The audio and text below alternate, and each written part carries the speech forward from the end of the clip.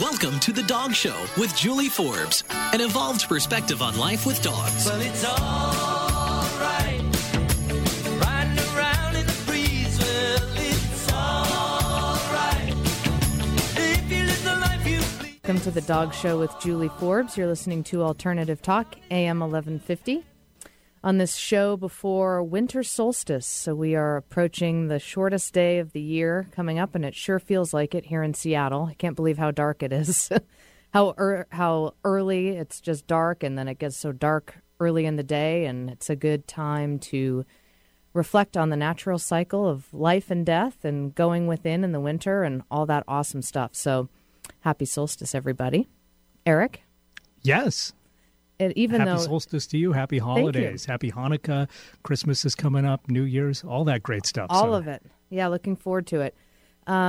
It's a great day to take your dog for a walk, even though it gets so dark so early. Yeah. Well, if you can make it out in the daylight, that's great. But if not, if you live in the city, it's pretty well lit even at night. So, yeah. Always a good day. The point being, of course, always a good day to get your dog out for a walk and even go somewhere new.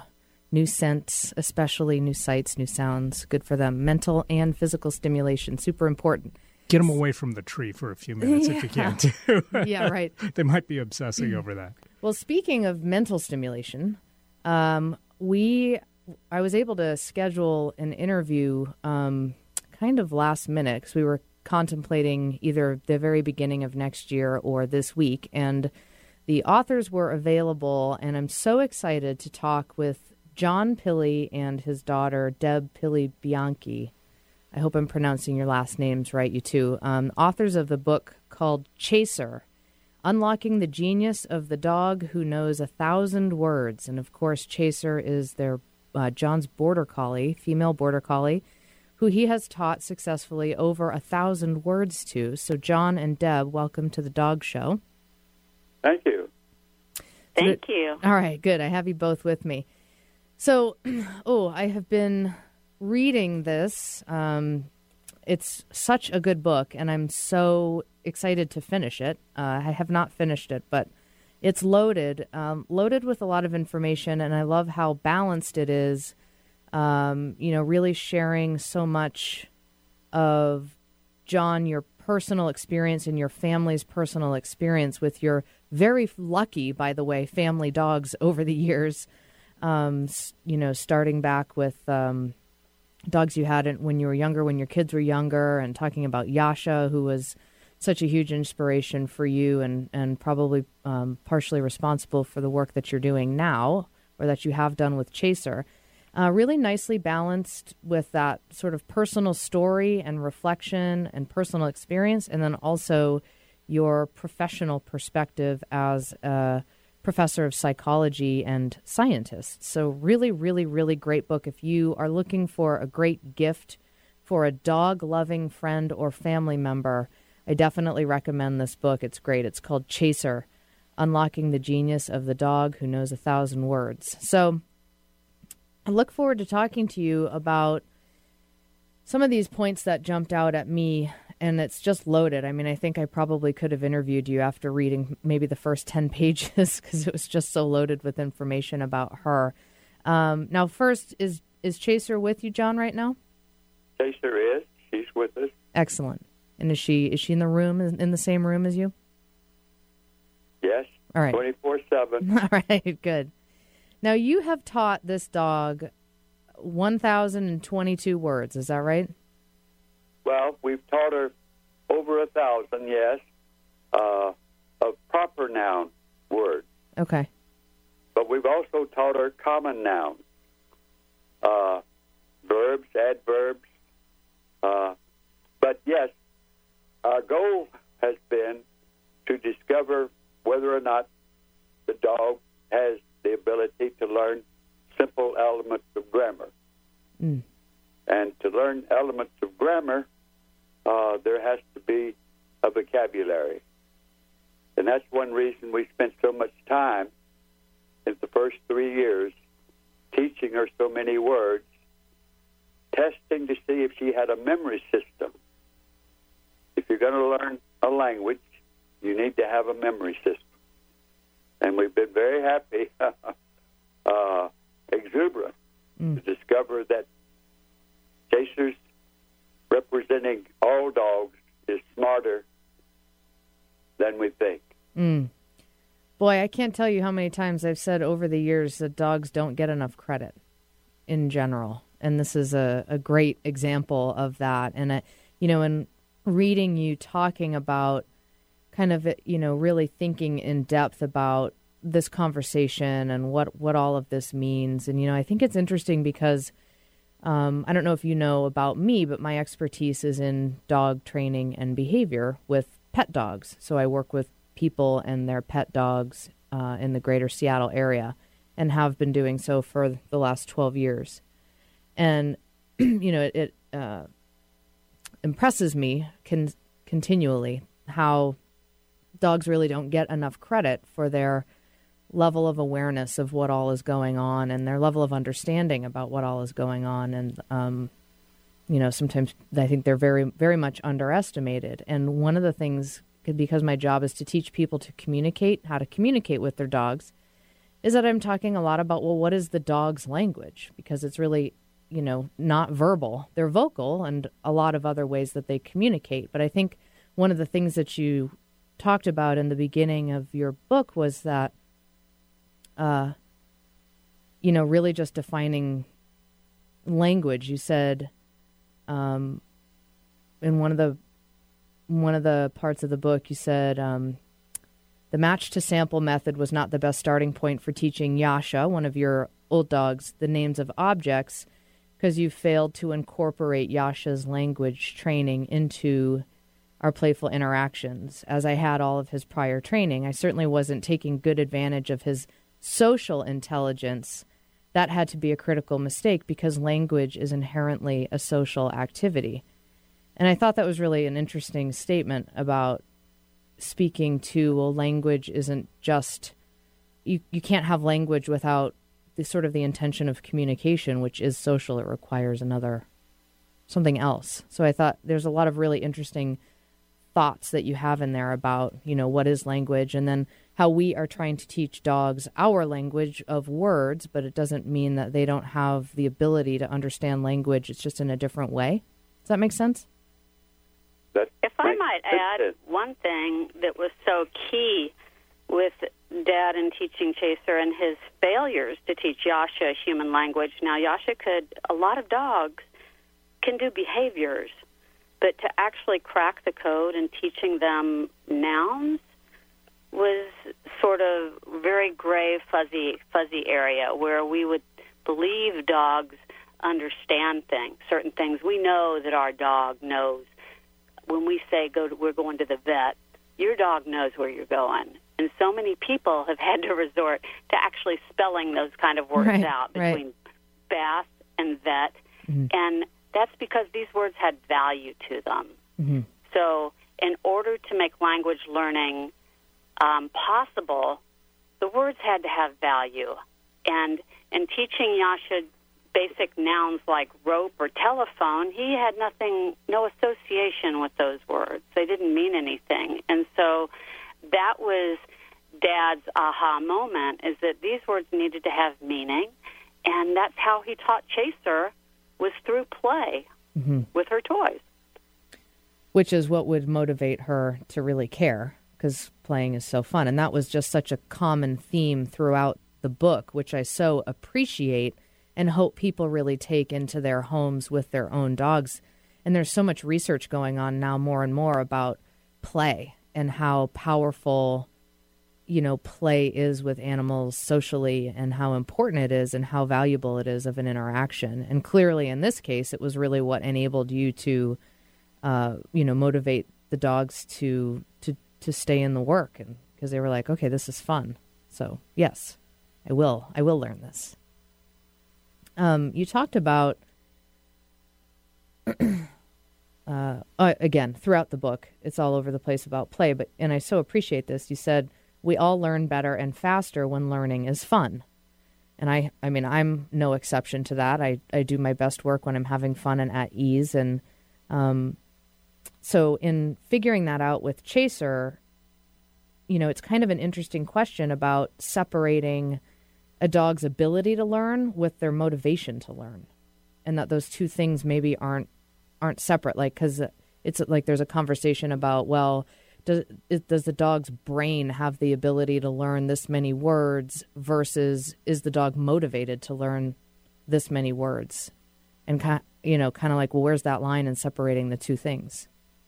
Well, that was the initial question: is how can we teach the dog the word? And as Debbie's implied a little bit earlier, the words have to have value. But before the words can have value, the objects have to have value. So we looked out by using a ball and inciting the little puppy to chase the ball. And as Chaser chased the ball, that ball took on value because it permitted the little puppy to emit an inborn instinct. And once the object took on value, then the name of the object began to take on value. And that was the key to leading her finally to the point where about the 5th or 6th month, she had the aha moment. It was kind of like a Helen Keller moment. There was this awareness that objects have names, and also awareness that the cues that I gave her when I said this is, that enabled her to associate that particular word with a particular object. It's really incredible. Now, what is it like? Now, you've said that I saw a clip on television of you demonstrating this, and this was a while ago. This was before I received the book, where you have, this mound of stuffed animals and objects and all these different toys, and they all have a name written on them. And I just think coming up with all the names would have been so hard to do. And it's, get this and get that, and she did it and did it and did it and did it over and over again. But I'm curious to hear about, these other types of words that you've taught, and just in your work with Chaser and in your research, and then also in living with her. What is your sense for her ability to understand language, as far as our words? Like, so you've taught, she's learned now proper nouns, verb, all these different types of words. So how are you able to string them together, or how closely are you able to use those words? How would you compare it to how humans use words with each other, I guess, is my question. Well, excellent question. There has to be ABC learning. Children cannot begin to really expand their language learning until they learn their ABCs.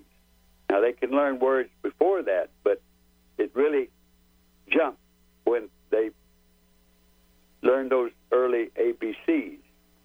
Well, what are the ABCs for a child or for dogs? Mm-hmm. And that's one of the questions that we ask and try to give an answer to. Before the dog could learn proper nouns or common nouns, Chaser first needed to learn verbs.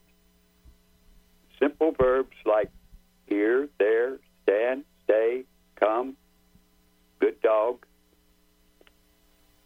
Once those verbs were learned, that we can call that A. Then we could proceed, because she had those verbs in her head, then we could proceed to go to proper nouns. And so once she learned proper nouns, now we'll call that B as another step. It was possible to move ahead and teach her common nouns. Now, common nouns are vastly different from proper nouns. Common nouns are learned only through inference. There's no way for us to teach that. The dog has to, like a child, to make a mental inference in order to learn a common noun. Can you give an example of that for listeners? Well, Chaser learned many common nouns, not as extensive as proper nouns, but the teaching of a common noun required that she learn that the objects that she learned the name of were toys. Now,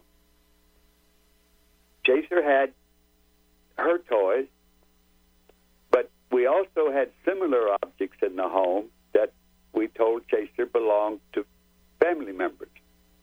And so I would put some object down very similar to the toys that she had and say, this is solid, no play.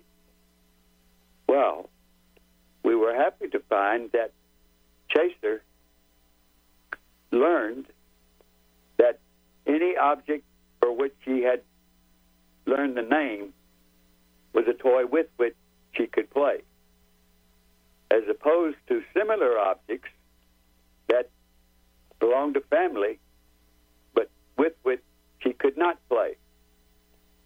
Now, so she learned, yes, that the toys were actually toys. These objects were all toys. Okay. Yes, that's also a toy, but it's not yours. Right. Mm-hmm. She and as Dad was saying, she also learned, for instance, frisbees.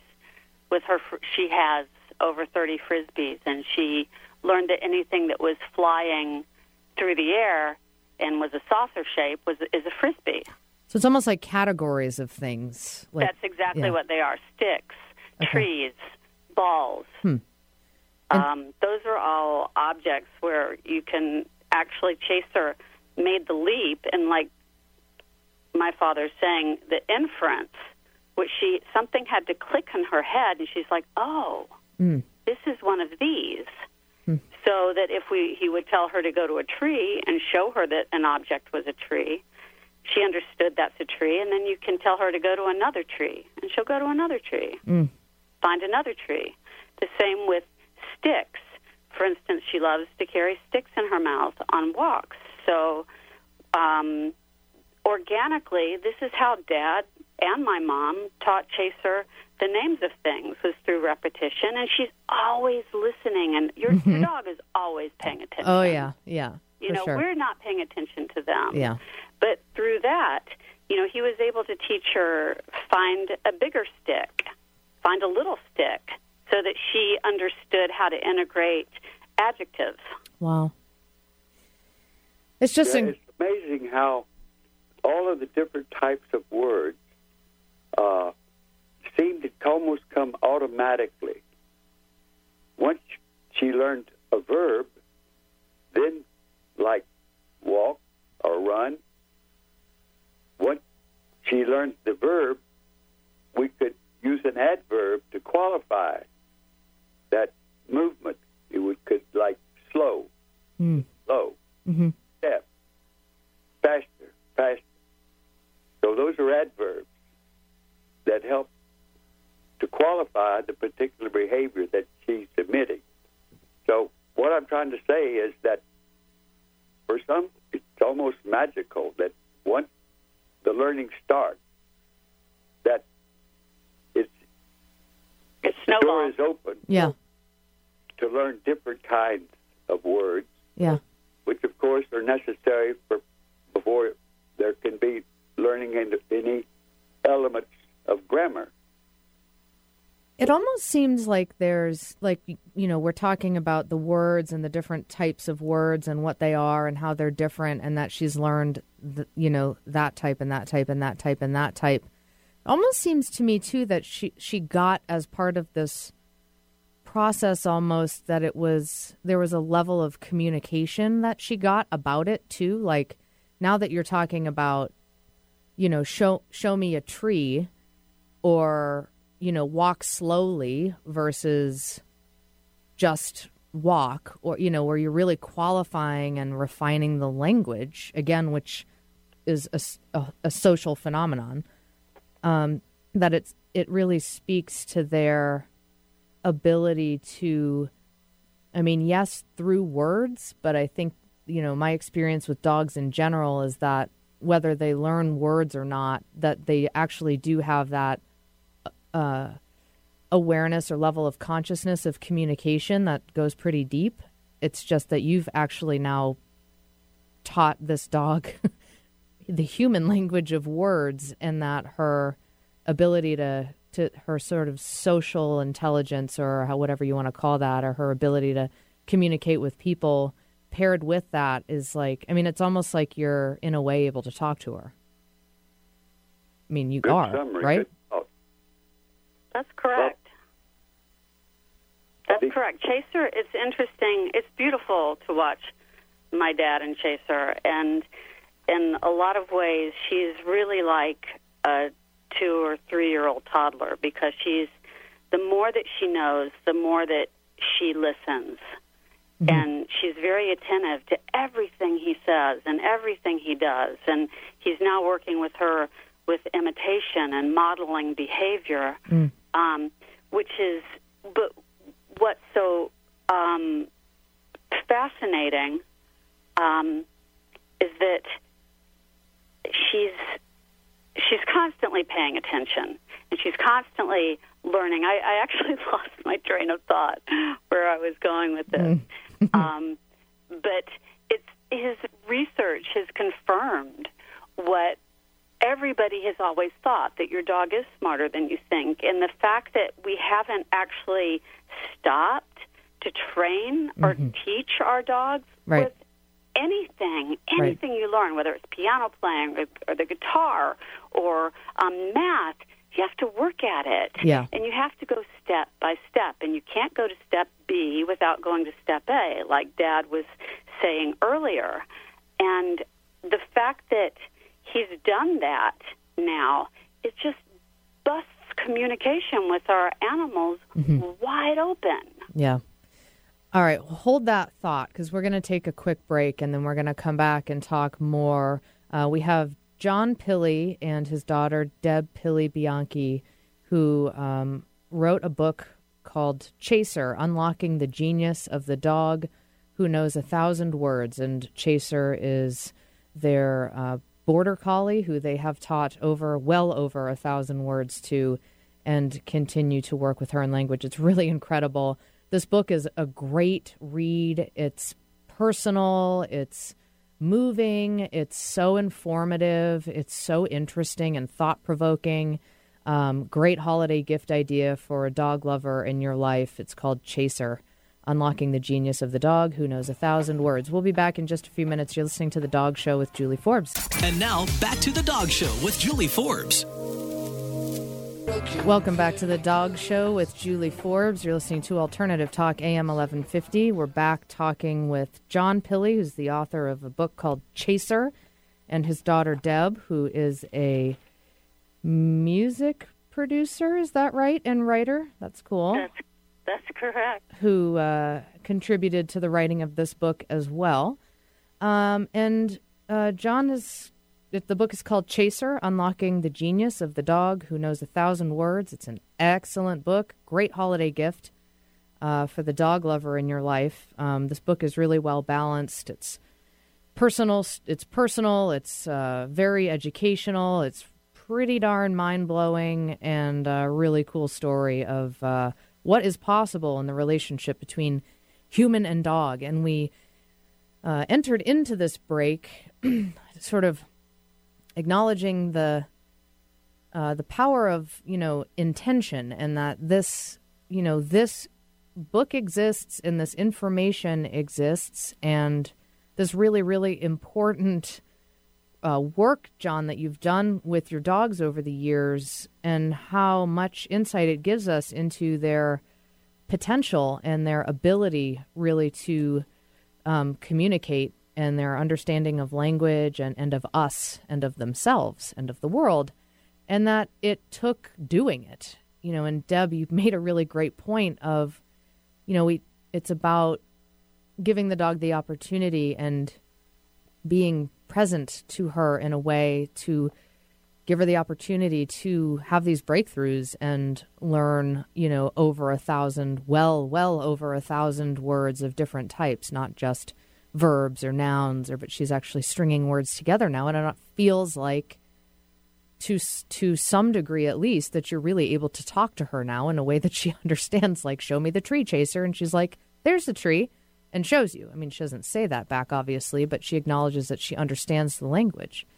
And that, gosh, if this dog can do that when you're, looking at your own dog at home, think about what sort of potential is not unlocked in your own dog, and how much, if you just have the presence and the attention to help them be what they can be. So important, especially with all the dogs that end up in shelters or rescue groups or whatever. Yes, absolutely.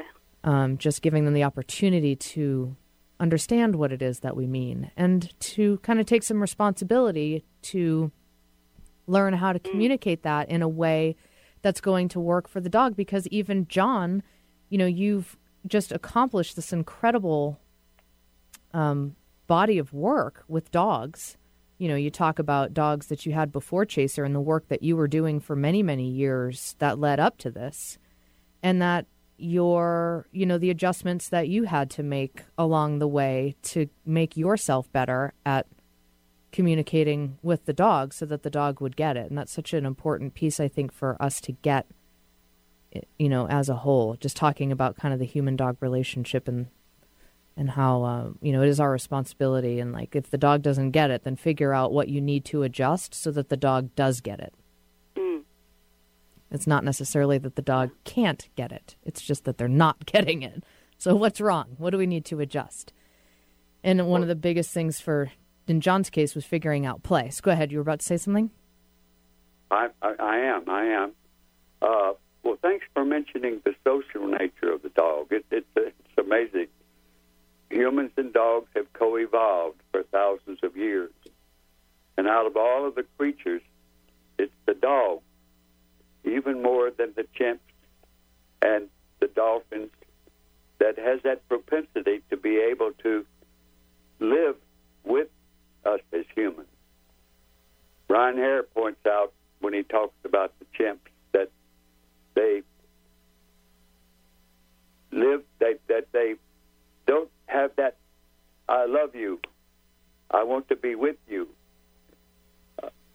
attitude. It's more like, well, what can I do to get that morsel? What can I do for the food now? But the dogs, as Brian Hare beautifully talked about, the dogs want to be with us. They want to please. And we open the door when we let them emit their instincts. That is so powerful. Yeah, and one of the things that, I've talked, which you just mentioned, dogs and people have been living together for thousands of years. I've heard lots of numbers thrown out there. It seems like the most common numbers that I've heard are somewhere around 15,000 years and somewhere around 30,000 years are the most widely accepted among scientists anyway. It seems that's, that's how long dogs and people have been living together. So let's be conservative and say 15,000 years. Well, that's a long time. I mean, take a second and just think about 15,000 years. Dogs and people have been living together, and the nature of the relationship, for the most part, up until very recently, has been working together to some capacity. And it's just really something unique that our two species share, that we have kind of come together in this world. I'm pretty convinced personally that we wouldn't be as successful as humans without the partnership of dogs. If you think about, livestock management just as one point. And you talk a lot in the book, John, about your relationship with the herding community, which I personally appreciate because I'm involved with, not as a herder, but in promotion and also in hosting the question and answer panel of the herding trainers at the Vashon Sheepdog Trials here in Washington State, just west of Seattle. And, when I promote this event every year I get to have an really, really wonderful, thought-provoking conversation with somebody who is a herding champion, is an expert in herding and has worked with herding dogs for years and years. And you just watch these dogs work and you watch the partnership. It's really something beautiful to see, and to see the dogs sort of balancing that listening and also working and sort of troubleshooting themselves. And there's a really great element in your book about that. Anyway, so just that thing, like talking about that nature of that relationship, working together. And, I don't know. I mean, the question about love is an interesting one because I know now, more than ever, and really just particularly recently, it's even widely accepted among scientists that animals even have emotions. I mean, for a long time, they were like, no, just humans. And now it's actually like, well, no, actually, we're, looking at the brain and the different areas of the brains that light up, and they all kind of look the same. And if one thing that Dad also brings up in his book was Descartes, the 17th century philosopher, that really set the bar low for expectation and coming up with the paradigm that dogs are nothing but machines with blood, because he found them incapable of mental processes. And so he kind of set the relationship and the evolution of our canine intelligence, our perception of canine intelligence, just back hundreds and hundreds of years. And it seems like it's just really in the past 10 years or past 30 years that people are waking up, yes, and understanding that dogs do have emotions, and especially with the MRIs and Gregory Burns' work, and also the work over in at the Planck Institute, all the amazing things that they're doing with finding out with the way that canine brain works. Isn't that correct, Dad? Correct, yes. You talked, John, in the book about creative teaching that really, ultimately is highly dependent on the relationship between the learner and the teacher. And I thought that was this sort of theme is really throughout the book as well. You talk about, again, I think at the very end, you talk about fundamentally, as I hope this book has shown, there's one thing you must do to explore learning through play with a dog or other animal, and that is respect the other mind involved with you in the process. Remember that communication is a two-way street, and allow for that other mind to influence you and your behavior. And when I read that, communication is a two-way street, I was like, because I said that exact sentence to my clients over and over and over again, because they're like, sit, sit, sit, sit, sit, sit, sit, sit, sit. And the dog's like, ugh, go away. Just that's irritating. What an irritating way to be communicated with. Imagine if somebody was asking you to do something in that manner, and remembering that you're asking this other animal who has their whole world and thought process and feelings and preferences and, all this stuff to do what you've asked them to do, but for them to do it under their own power and to just slow down for one. That's where we start a lot of the time. Slow down. Like, let the dog have a thought process, give them time and space to even have a thought process in the first place, rather than just like, bah, bah, bah, bah, bah, bah. You bring up such a great point, and I found this very interesting when I started watching my dad work with Chaser, and because sometimes he'll ask her to bring something, and she balks. She doesn't do it. And I'm thinking, wow, why doesn't she do it? And he kind of, and then you see that he's sort of okay with that, and he plays with her a little bit. And finally, I was asking, well, why do you do that? She's not always obedient. And he said, well, because she has to get her way sometimes. Yeah. You know, it's, why should I always get my way? Yeah, they're not robots.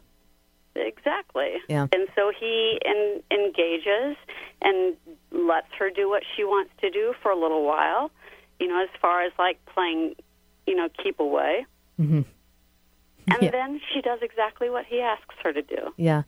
I think that brings up such a great point about, you know, the dogs. I think that the dogs really appreciate, and are aware of in the first place, and appreciate when they are being respected. And this was something that I've thought of, and you talk early in the book about the other dogs that your family has had, and two of those dogs were Huskies. And my experience with Huskies, if I were to generalize, so of course I'm making a generalization, but it's kind of what I've found to be true, is that Huskies really, really do not take well to being disrespected. Like, they'll just be like, oh, you're, like, you think I'm going to work for you now? That, you know, like, you're not, you know? Like, they'll be like, and I think one of the things you said is that those two were so great at pretending like they didn't hear. Or like ignoring, especially good at pretending like they didn't hear what you just asked them to do. But over the years, I think that, you know, in general, working with dogs, like as a philosophy, you know, being respectful of them as the animals that they are, and honoring them. This was another thing you said that I appreciated was, you know, every dog is a unique individual, regardless of breed. You know, I mean, there's certainly generalizations we can make based off of breed and genetics, but then even within that, every dog is a unique individual. Chaser is different from even the other dogs in her litter, you know, personality and all that kind of stuff. And really knowing who you're working with as an individual and honoring and respecting that dog, and well, what gives that dog value to this or that might be different based off of the dog, you know. There's a lot of really important points that you make really clearly in this book that you can apply really to working with dogs in general, which I think is so important, which is why this is one of the reasons why this is such a great book.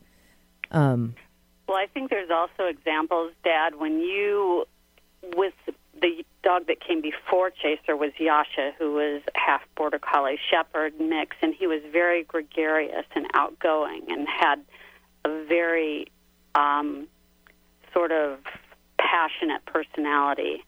And, Dad, when you got Chaser, she had a very different temperament, didn't she? That's true. Some dogs are hard dogs. Some dogs are soft dogs. Hard dogs takes a little bit more of a stringent approach. Soft dog needs very little correction. But a point that I'd like to point out, too, relative to children and dogs, I wish I'd learned this earlier in my life, but students or children are not vessels to be filled. Rather, they are lanterns to be lit. And I try in my head from time to time to see how I can apply this more and more with Chaser. And what that consists of is putting her into novel situations, giving her an opportunity to try to solve a problem, which enlarges her repertoire.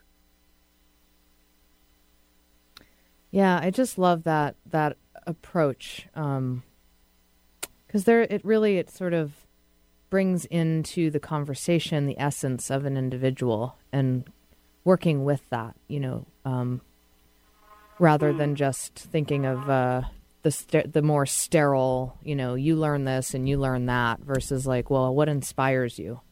Because it's awfully powerful to be inspired, as we can see from the work that you've done.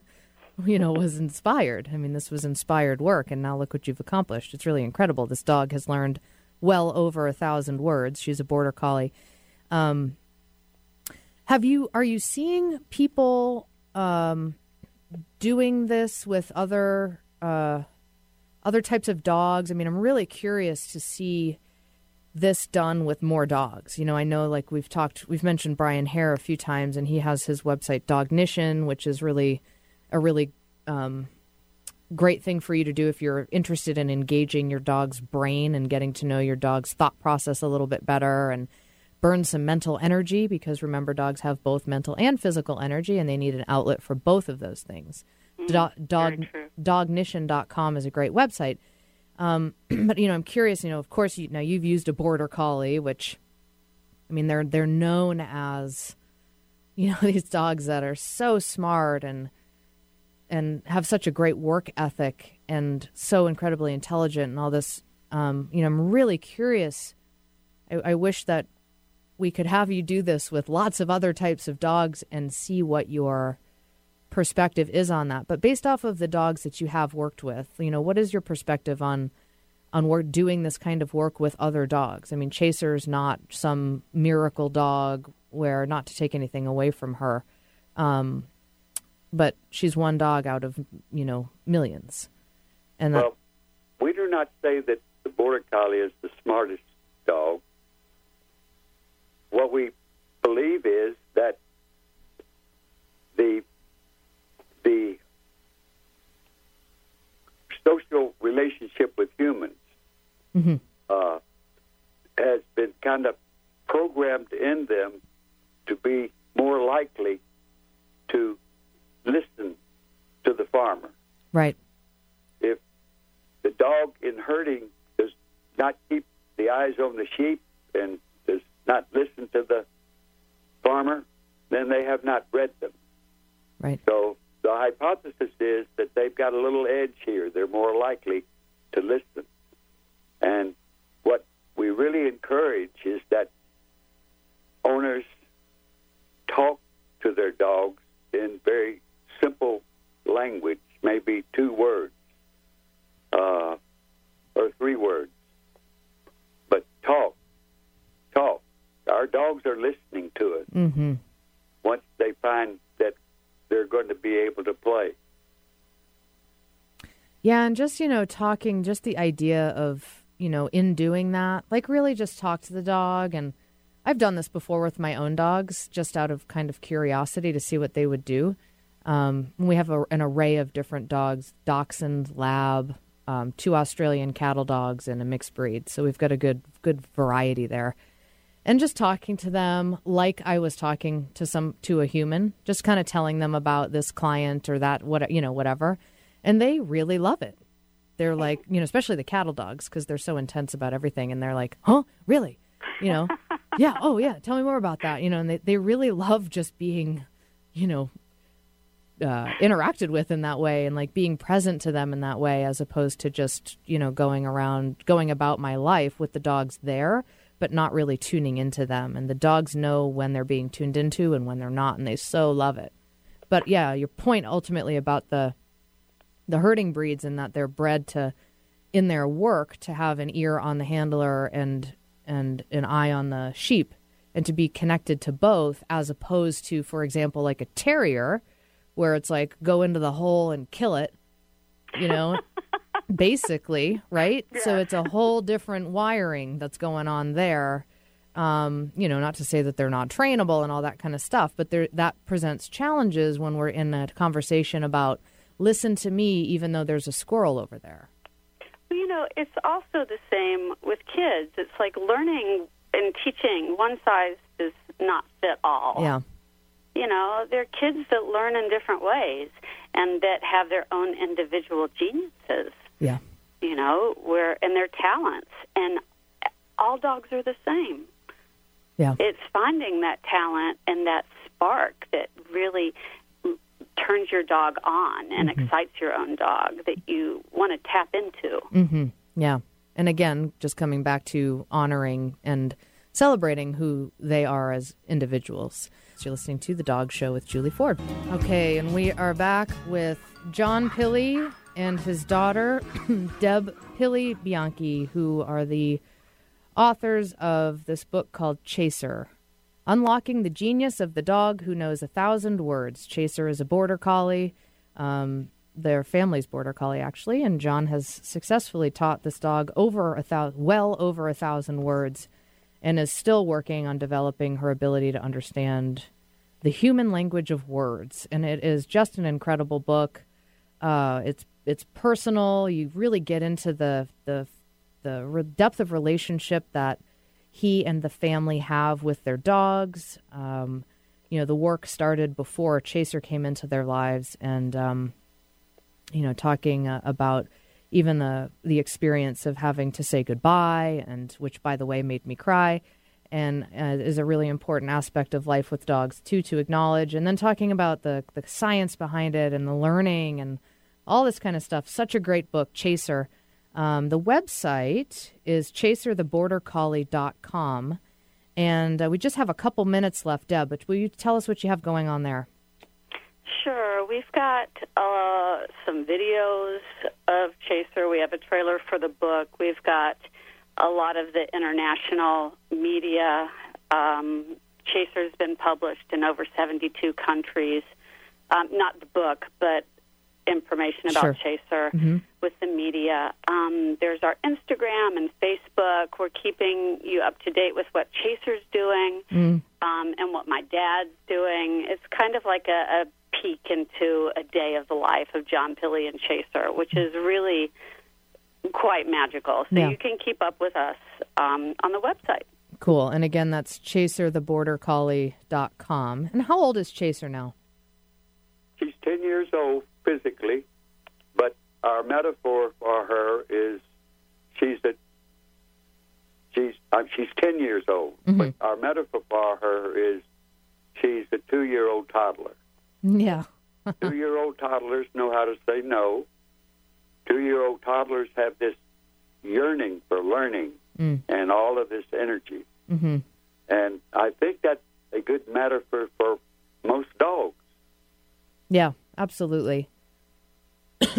In in understanding your relationship with your dogs and how you've brought together your professional world as a psychology professor and research scientist, and your love and connection, clearly deep connection with your dogs, and how you've brought these two things together and what you've created, what has come out as a result of it is really incredible. So I thank you as a person in the industry of dog training and behavior, and in this conversation of communication and learning. What you've contributed is incredible. You and Chaser and your other dogs before that, and your family. And what a role model you are for people and how to be with their dogs too. It's, this is about what dogs can learn, but really what kind of life can they have? What kind of quality of life? What's possible in the connection between people and dogs, and what's our responsibility in providing for them so that they have their needs met and that they are stimulated mentally and have a constructive outlet for both their mental and physical energy, and are appreciated and honored as the individuals that they are. And it's just really wonderful. I wish we had a ton more time to talk. I could probably be here for the rest of the day talking with you about different aspects of this book. But again, it's called Chaser, Unlocking the Genius of the Dog Who Knows 1,000 Words. I can't recommend this book enough. Great holiday gift for the dog lover in your life. And thanks so much, John and Deb, for your time today. If you've missed any part of this episode or any of our over 300 shows, you can find them all archived on dogradioshow.com and as a free podcast on iTunes. And we'll be back next Wednesday from 2 to 3 p.m. Thanks for listening. You've been listening to The Dog Show with Julie Forbes, Wednesday afternoons at 2 on Alternative Talk 1150 a.m. Never miss another episode. Listen to our podcast online at dogradioshow.com or download them for free on iTunes or SoundCloud.